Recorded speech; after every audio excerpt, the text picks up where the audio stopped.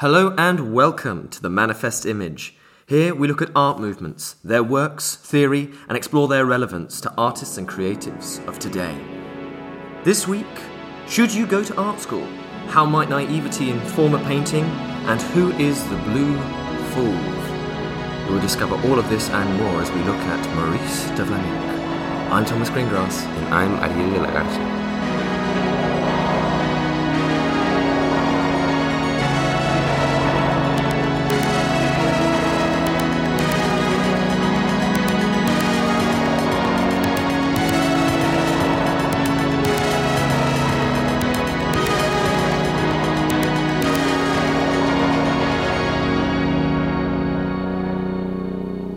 So we're carrying on from our look at Henri Rousseau's The Dream. We're back to looking at the Fauves. We saw the Salon. We were introduced to persons like Matisse and Vlaminck and Derain. But it's time to actually have a look at what Maurice de Vlaminck himself says. He, along with Derain and Matisse, of course, these major three Fauves. But we've been very suspicious about what actually ties them together as a movement. We don't really have any manifestos. In fact, which of course is the only thing we really crave after, day after day. I'm getting withdrawal, Ariel. Mm-hmm. And not just from the drugs, the manifesto. Exactly. Yeah. But no, it's important to turn to the works. What are the connections there? A brief question before. Yeah. What drew you to Vlaminck? Vlaminck, my gosh, nothing. No. So I think you can actually see a trajectory in his work, and we will be looking into that. His very early works, so think of something like The Bar Counter or Man Smoking a Pint. These are done in 1900. These are very caricature-y. These are very expressive. I think you can draw similarities with someone like Rouault, who we thought was dark. You know, this is there is a real atmosphere to these paintings, and yeah, he in some ways I almost feel bad that he didn't keep up in some senses with that style. But then later on, we see, of course, you know, by 1904, you're saying you're a little dismayed that he became a fauve. A little bit. A little bit, yeah. A little bit. I then really like his later works when he becomes very blue, who we're going to see as this very blue Cézanne type painter. People emphasize the Van Gogh influence in his later work. Well, actually which is very much present. Yeah, but I still think it's so very Cézanne. Sure. Especially the later stuff. But we're going to examine his character. We're going to have a little bit of a recap of his life very shortly, and then we'll turn to some of his writings. Well, please take it away. So, Vlaminck, what is he like? Turns out he's a little bit of a rebel. He is when he's 16, he wants to make a living as a racing cyclist. Okay. Yeah, and he then also worked at... One of the most exciting and dynamic professions of its day, listeners. It was, yeah. What do you want from him? You know, racing cyclism. 1890s. What do you want? And he also works as a violinist in nightclubs. You know, he's very spontaneous. He has a political bent. So he has some affiliation with some anarchist publications. He does some writing, and so in the 1890s, he's not violent. He's not taking part in like throwing bricks through windows, but he is writing, submitting essays and fiery letters. Absolutely. To the establishment. Yes, and in fact, he likes writing. He's fascinated by writing. He's very well read, and he might have even introduced Derain to a wider sort of literary world. And Vlaminck even publishes some books. Which, by the way, listeners, if you are absolutely clamoring for us to read some Vlaminck novels, do send your mail in to Thomas's home address or to our actual email. But yes, he does write several novels, and I think, from what we've understood, considers himself rather worse than his contemporary Yeah. But yeah, so he's very influenced by people like Zola. Yeah, Mirbeau. Then his contemporary Mirbeau. That's yes. Could you give us an example of one of Mirbeau's works? No. No, very good, well said. But yeah, so in terms of his temperament and character, he's a bit more adventurous. He's a bit more outgoing. We'll cover Derain next week, but Derain, again, will also be very interested in writing and will consider becoming a writer.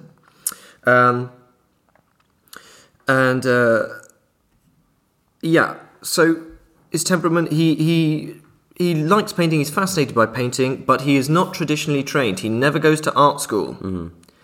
So, listeners, if you were wondering about what the value of art school is, Vlaminck is all there with you. He's there with you. He's like Bacon. Does not want to go. But that's not to say that Vlaminck is ignorant of art history or that Francis Bacon was. Mm-hmm. Both had a prodigious understanding, familiarity with the history of art, and so he's. Well, it's interesting because Vlaminck seems to be fairly dismissive of, at least in his writings, of art history and of knowledge of art history as somehow being important for creation. Although it always sounds really nice to be dismissive of art history. It sounds great whenever you say that, but after the gallery show and after the poetry reading, you go back home and you really learn because you realize that's where all your ideas have come from. Oh. Well, we can say that whilst he is familiar with so much of art, he, unlike Derain and a few of his peers, he doesn't consciously, at least, get his inspiration for subject matters from the Impressionists and Post-Impressionists. He seems to be much more casual. He's sort of inspired by the world around him, but he also likes. He's also inspired by chromolithographs and supposedly African sculpture. He never becomes obsessed with African sculpture, but he even claims to have discovered it. Amongst his Parisian friends in 1904, he says, "Yes, sure. I was the one.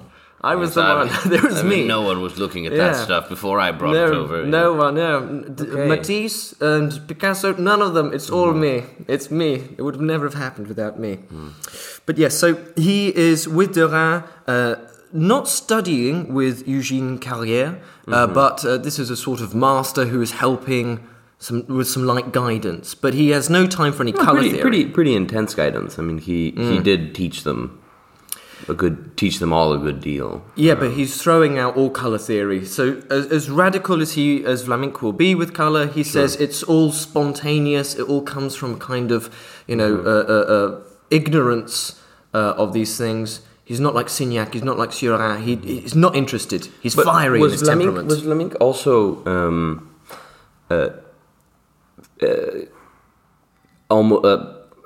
I'm not exactly a disciple, but did he also spend a lot of time in Moreau's studio? No, he didn't. Okay, so he's not from no. But Carrière is sort of the teacher.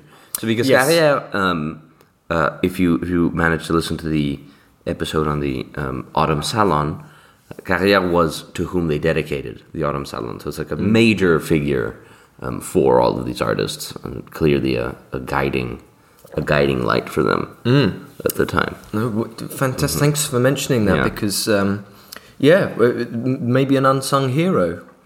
Probably. But yes, now let's turn to a quote. Yes, let's do it. Let's actually turn to some of the quotes and then look at the works. So, listeners, you can follow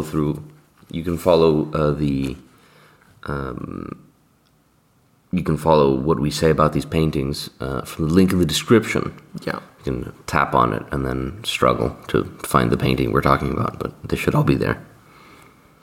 So, here we go. This is from a section from Vlaminck. I heightened all my tone values and transposed into an orchestration of pure colour every single thing I felt. I was a tender-hearted savage.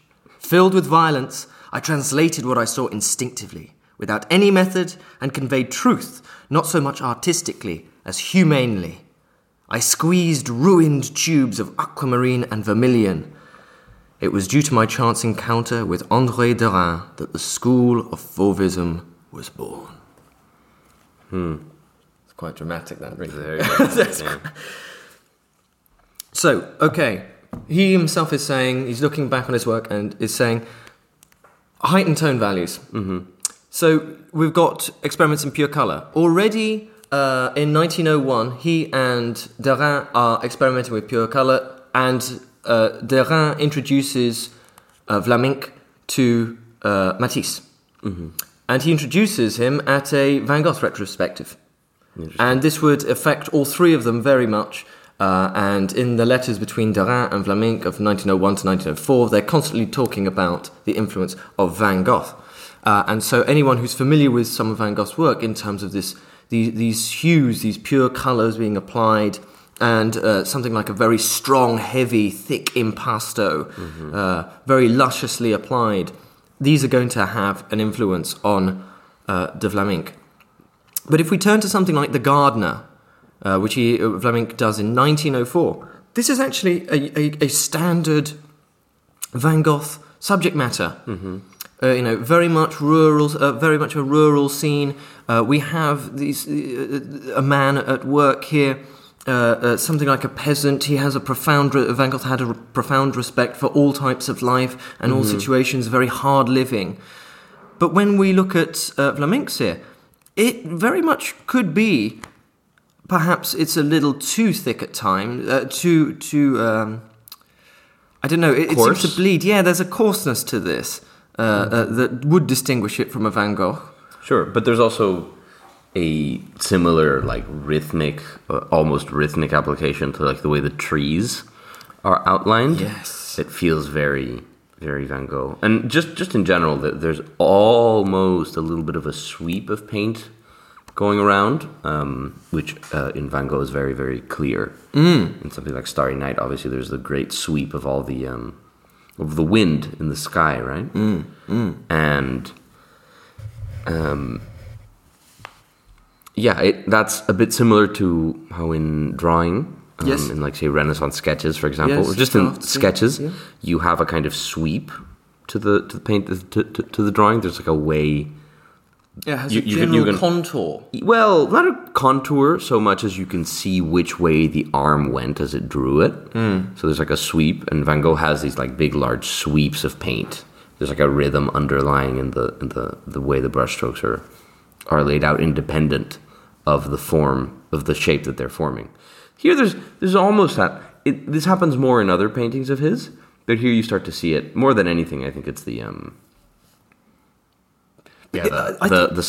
subject matter. Yeah. The colors are so Van Gogh. I mean, that blue and the yellow. But check out the red. So the red and the yellow here. The fauvish red. I think this is when we're starting to see the beginnings of this. We have pure color applied, but I can't move on from the coarseness. It looks like it's been done, in particular the actual Gardener, looks like it's been done with an oil pastel. Yeah, it's a bit of a sketch. Don't you think? It does look like it. I wonder exactly how big it is. It'd be nice to see it in person. I think it's something like... I mean, if this was made today, it'd be huge.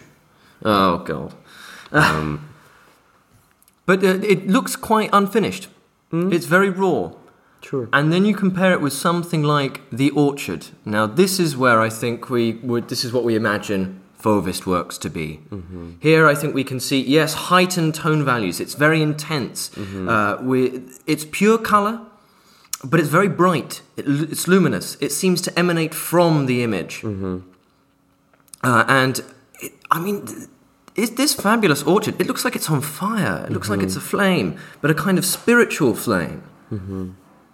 You find, I think, in a lot of these, especially in the text, the way he writes them, there's kind of the same passion, in Vlaminck at least, a similar disdain for the past and a desire for new, fiery, exciting works, just without the violence. There's all of this vivacity and strength and everything, but it's like disseminated into... just kind of spread out onto the world in a much, much less violent way. just kind of raw sensation as opposed to violence, which is interesting. Well, I don't mind it. I think that this is one of the much better works, one of the much better works. And there's a fabulous, aquamarine azure blue in the background, absolutely incredible to look at. And it's such a fantastic contrast with the red and the yellow. But in terms of, I described it as an orchard that's on fire. But not a violent fire. Think of it like a tree and grass coated in gold leaf, and the sun just catching it at the peak of summer. Sure. With all the glinting gold, this is what you've got here. And then there's this tranquility from the blue. It's and again, in terms of what sort of thing, there on the far left, you've got a very rich blue that seems to be a bit darker.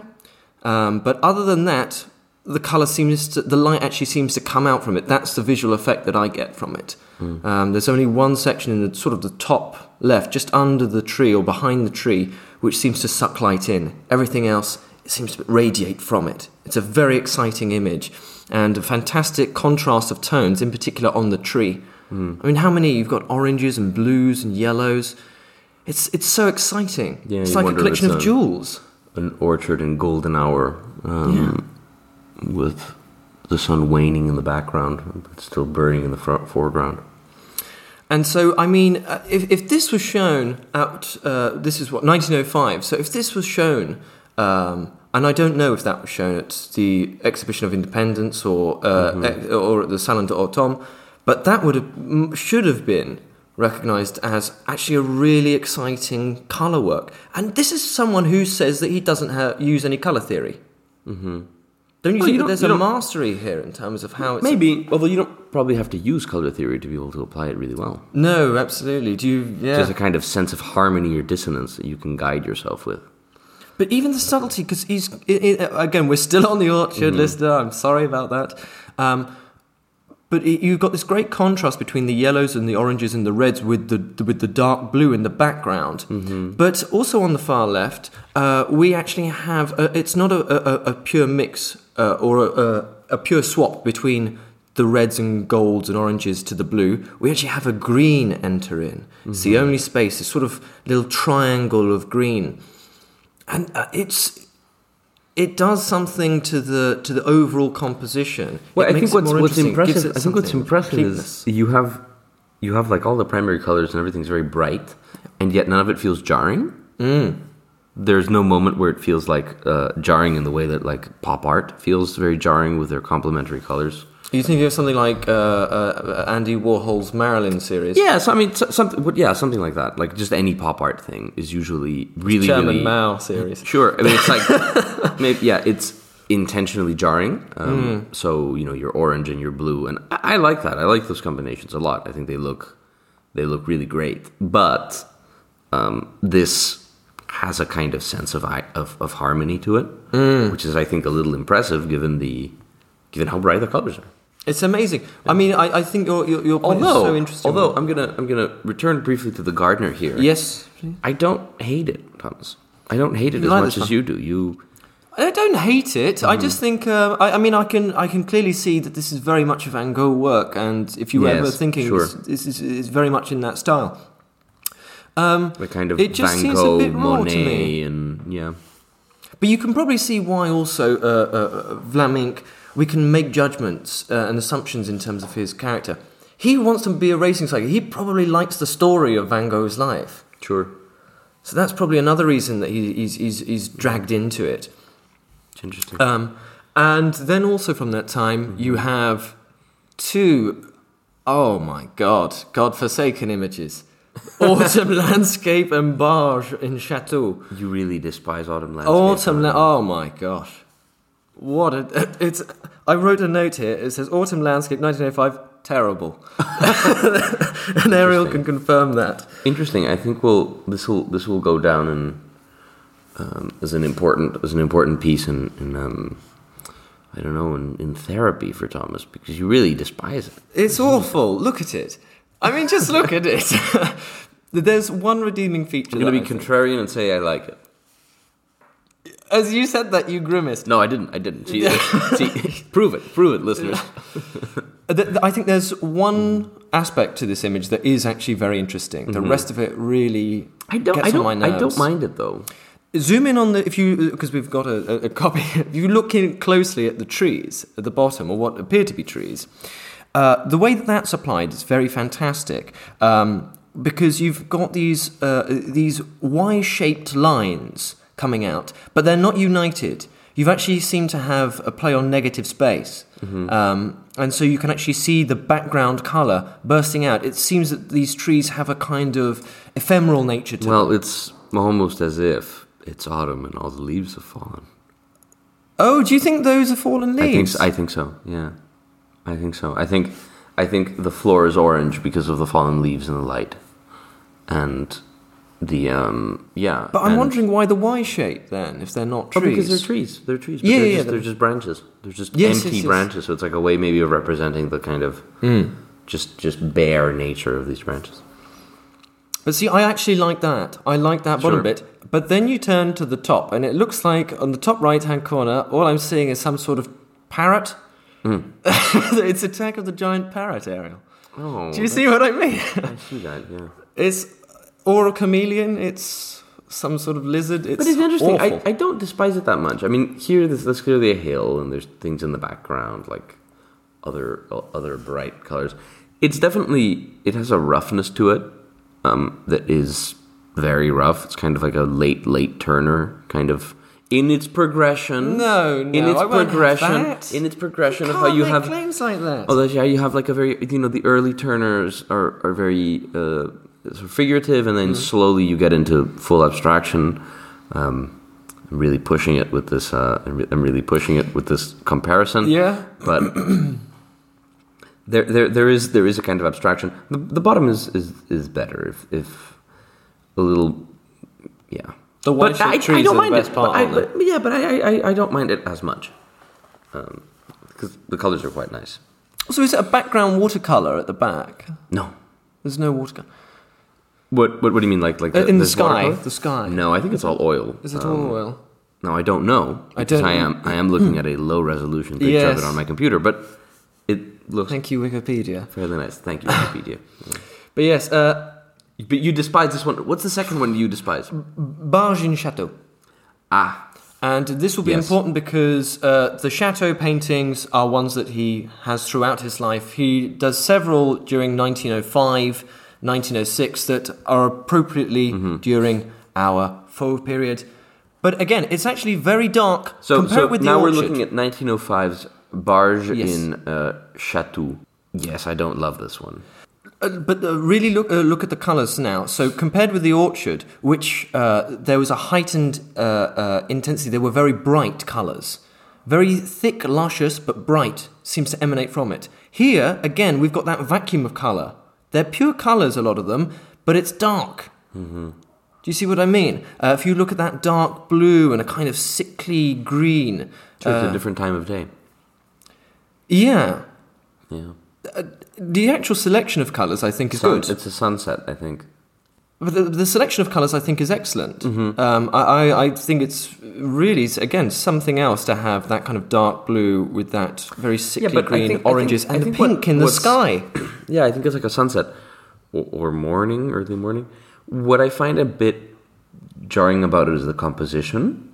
The Belgian paved stone, like the stone paved road that's this the is shore. The river. Well, it's the shore of the barge, right? The river's to our left. We can't really see it. We only see a little sliver.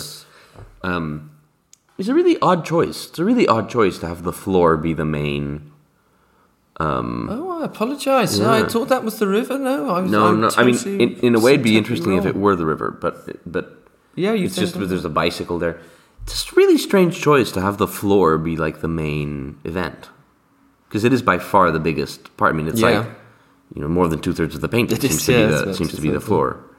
And that makes for a very odd painting. Well, they put jade cat's eyes in the road there. Yeah, exactly. They covered it with jade and tourmaline. Yeah, very advanced road making absolutely capabilities in incredible. Chateau. We really have gone backwards since. Yes. And now I know that you want to talk about the Portrait of Dara. Yes, that is one of the more famous works Vlaminck did. It's pretty good. You like this? Yeah, kind of. Would you give a description of it? Yes. So, it is a very close-up portrait of a man, of a man's face, essentially. I think in the movies you'd say that what they're doing is close-up with a haircut, because part of his head is cut off, just the tip of his hair. And very thick impasto. The main color is red. It's this beautiful red all over his face that makes up most of it, with a yellow background and a white shirt with some blue hues and a mustache and pipe. Also, some pretty serious bags under the eyes. I get the idea that this man's been up for a while, probably at some dingy Parisian, well, not dingy, at some lurid Parisian night spot. See, if that is like the case, dead cat. Maybe it isn't a The dead moustache. rat. Yeah. Maybe he's got a cigar in his mouth and a pipe. Wow. There you go. Yeah. That would very explain well, the bags. It very well could be a cigar and a pipe. Exactly. No, definitely. But what do you think of the light source? So again, is there any consistency? We have this I think the strange red is yellow and green going down the side of his forehead and nose, but it's difficult to tell whether there's any kind of light source. I think the red is a shadow. You think the red is a shadow, but then how do you get that yellow and green for light? Well, I mean, green is a shadowish thing. I think the colors work. Now, obviously, this isn't realistic, right? No. This is in no way realistic, but... It's barely human. But you can imagine... The cynicism is shocking. But you can imagine that this is to do with his feeling at the time. It's a very intense portrait. It's a very intense look. I'm going to go radical With here. the bright red. You hate it, don't you? I'm going to go radical here. It's so unrealistic that background, which is of a sort of a trashy gold with these black spots. That's actually the night sky. There you go. Bastard. That's Awful. how Absolutely unrealistic horrible. it is. That's a night sky. Absolutely horrible. Or it's a cheetah. Okay, well, I'd rather the cheetah. Both of these images seem to ruin the work for me. Yeah. Later, but no, Actually, it's diabolical flock wallpaper. that it could be. Yes. It could be. It could be very oppressive wallpaper, as yellow wallpaper tends to be. But joking aside, I think that there is actually a kind of warmth to this work. I think you can see that this is a man painting his friend. There's an incredible warmth and intensity, and he seems kind of troubled and intense. Derain. I like it. I don't have that much more to say. No. It's interesting in its relation to, say, something like the woman with hat from Matisse that we talked about earlier. It seems to be in a similar vein. This also feels like the most authentically Vlaminck thing I've seen. Really? In a way, yeah. This seems like the most... the most authentically Vlaminck thing I've seen. Because the other ones have a very strong... maybe The Orchard as well is getting somewhere. I think The Orchard, I think it might be closest to someone like Derain, but it's still very different to Derain. And I will really like Derain when we come to him next week.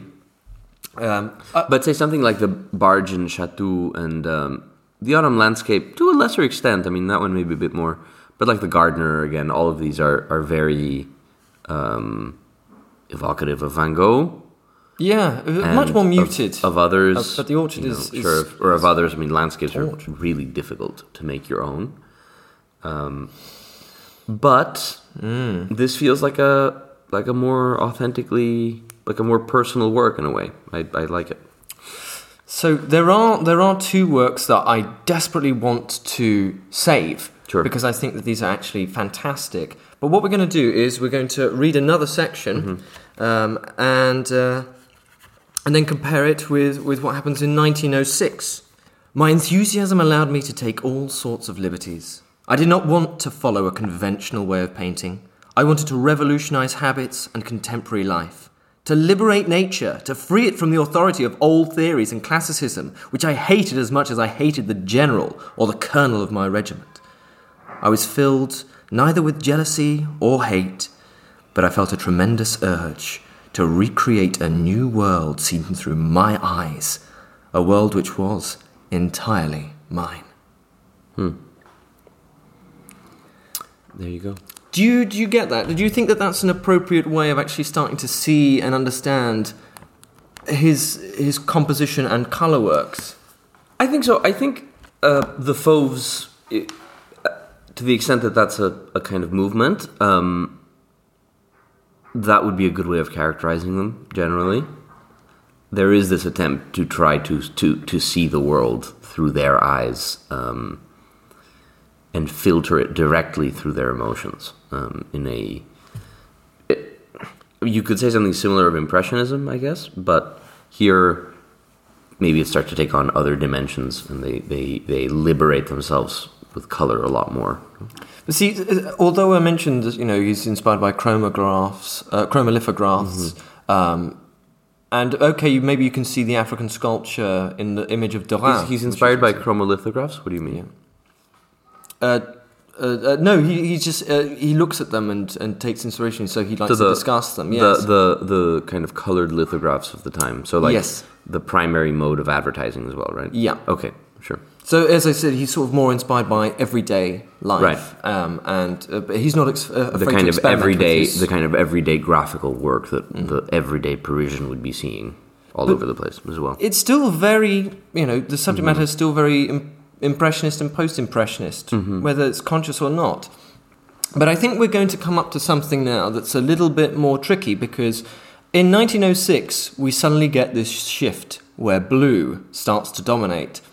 And it's not that this was absent from his earlier work, but he just time after time, image after image, there's a domination of blue in the majority of them. And this is why I nicknamed him this blue fauve, if it's a real thing at all. And blue will mostly remain a dominant colour throughout his life, actually. But certainly from about 1910. For all his his dislike of cubism, a lot of works here are fairly cubist. Oh yeah, by 1910 he's very cubist. Let's cheat a little bit. In 1908 and 1907, late 1907 and 1908, he starts to mess around where I think he becomes very, very Cézanne, and I think that's why you get that cubist, this proto-cubist influence. But then by 1910, something like Still Life with Pears, that's very cubist. Very cubist. Still Life with Knife is incredibly cubist. Probably the most cubist of the ones I can find. Fruit with Flowers is a fascinating image. Unfortunately, are these fauve? Certainly not, I don't think. By then it's gone, yeah. Well, Vlaminck seems to have very quickly fallen out of love with this, more adventurous use of colour. Really, by 1907, probably, I'm actually saying 1906. Yeah. I'm saying 1906 because it changes. He becomes blue. So I'm thinking of something like Woman with a Dog. Right. 1906, Woman with a Dog. What do you think? It's all right. This one's very Van Gogh. Very Van Gogh. I mean, very thick swirls of impasto. And I think at this time, this is when he was saying that he's heightened his but he's squeezing the paint directly from the tube onto the canvas. So he's not even using paint brushes or palette knives or anything like that. He's just forcing. I mean, he's definitely using paint brushes here, but yeah, but that's it's a thing. Yeah. It's a technique that he's starting to push during that time. There seems to be an introduction of more texture into that work. Absolutely. But what does it signify? The main color is a kind of rich blue. We've then got a slight kind of creamy green, and then just this sort of vibrant red-orange, and that's the dominant colours of the image. With Fauvism, I think so much we're imagining bright oranges, reds, yellows. Fauve colours. What is this? There's still a something of Fauvism here. It's kind of Van Gogh, but transposed into obviously slightly different technique, but transposed to a more urban, different setting. I mean, the angle of the woman, right? The background where she's standing, it's like a strange snapshot from an angle. So that's still fairly different and novel, I would say. I mean, the actual image of the woman, this portrait. Again, I think it's a pretty good painting. You like this? Yeah. Well, I think it's very cartoony. It's very much like a comic book character. I can imagine an art style where a graphic novel is done in this sort of art. Not the swirling background impasto, but the actual depiction of the woman. Don't you? The face. I could imagine a sort of somewhat. I don't know if I like the use of the word cartoony as a bad thing. As a descriptor. No. I don't mean it as a bad thing. I actually think there is something that's more interesting about this one. I prefer this to the Derain image. But it seems very expressive. But what is it expressing? Not it's just aloof. Sure, but that's okay. But yeah, it just seems a bit. Again, maybe if you're an art critic, you look at that and you think that there's something that's a bit rough and rugged and a little bit surprising, and so you're going to say the wild beasts. But when I think of Fauvism, I'm not thinking of this. It's the same reason that I don't think that Rouault has any business in being called a fauve. Sure. He is an expressionist, certainly, through and through. Entirely fair. I like the portrait of Derain a lot more than this one. But all of that being said, shall we move on to our final letter? Do you want to read out a few selections from it? Sure. You ask me what I... So this is called the preface letter. Yeah. It is. I think it's 1914 or something. I think it was actually sent something around that. Something around then. It's I think not entirely clear. Dear friend, you ask me what I think of the movement taking place in young French painting and what I'm working on. I shall do my best to satisfy you. I never go to museums. I avoid their odor, their monotony, their severity. In them I rediscover my grandfather's rages when I played hooky. I tried to paint with my heart and my loins, not bothering with style. Right. So I think that's a key line. Again, earlier we heard that he's trying to reinvent the world. Here, you see the spontaneity. He's painting with his heart and his loins. Do you think that he has... It does... I have no idea whether he does much in the way of preparatory sketches or whether he's far more spontaneous than that. Who knows? I don't know. He has... I mean... Obviously, some sketches. I'm sure he does some preparatory sketches, but they're probably very, very sketchy. But hold on, there's a great line, which is that I never ask a friend how he makes love to his wife in order to love mine, nor what woman I ought to love, and I never worry about how women were loved in 1802. I love like a man and not like a schoolboy or a professor. So that's pretty great. Yeah. Again, we just see this naivety coming out of it. But it's a sophisticated one because he's such a master of the colour theory in something like The Orchard. His application is phenomenal. Perhaps the kind of first and fullest expression of the idea that art ought to be entirely about one's subjectivity and the critics be damned, everyone be damned.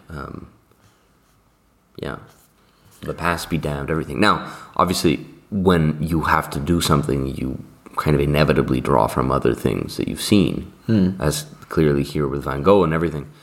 But he was clearly trying to get at something essential and new. And more importantly, his own. Which is interesting given, again, how much of everyone else we see in him. But I want to put bring a point to light about how it's put over. Look at the rhetoric. I never ask a friend how he makes love. So that's going to be his analogy. Sure. That's his metaphor that he's using here. So, you asking me about what I think about French painting. You want to know what I think about art and about techniques. The choice of love, I think, is a very, very special one. Why choose something that's so intimate? I think, and the fact that, when I go to museums and things, it sets him off, it reminds me of his grandfather's rages. It seems very, very personal. I would say that, it's a... I think in the start of this letter is almost, without saying it directly, saying, don't ask me about painting, what I think about it. It's too personal to me.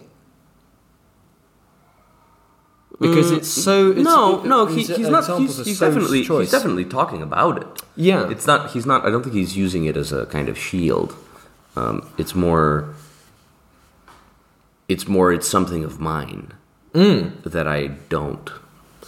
I don't care to kind of let be influenced by those around me.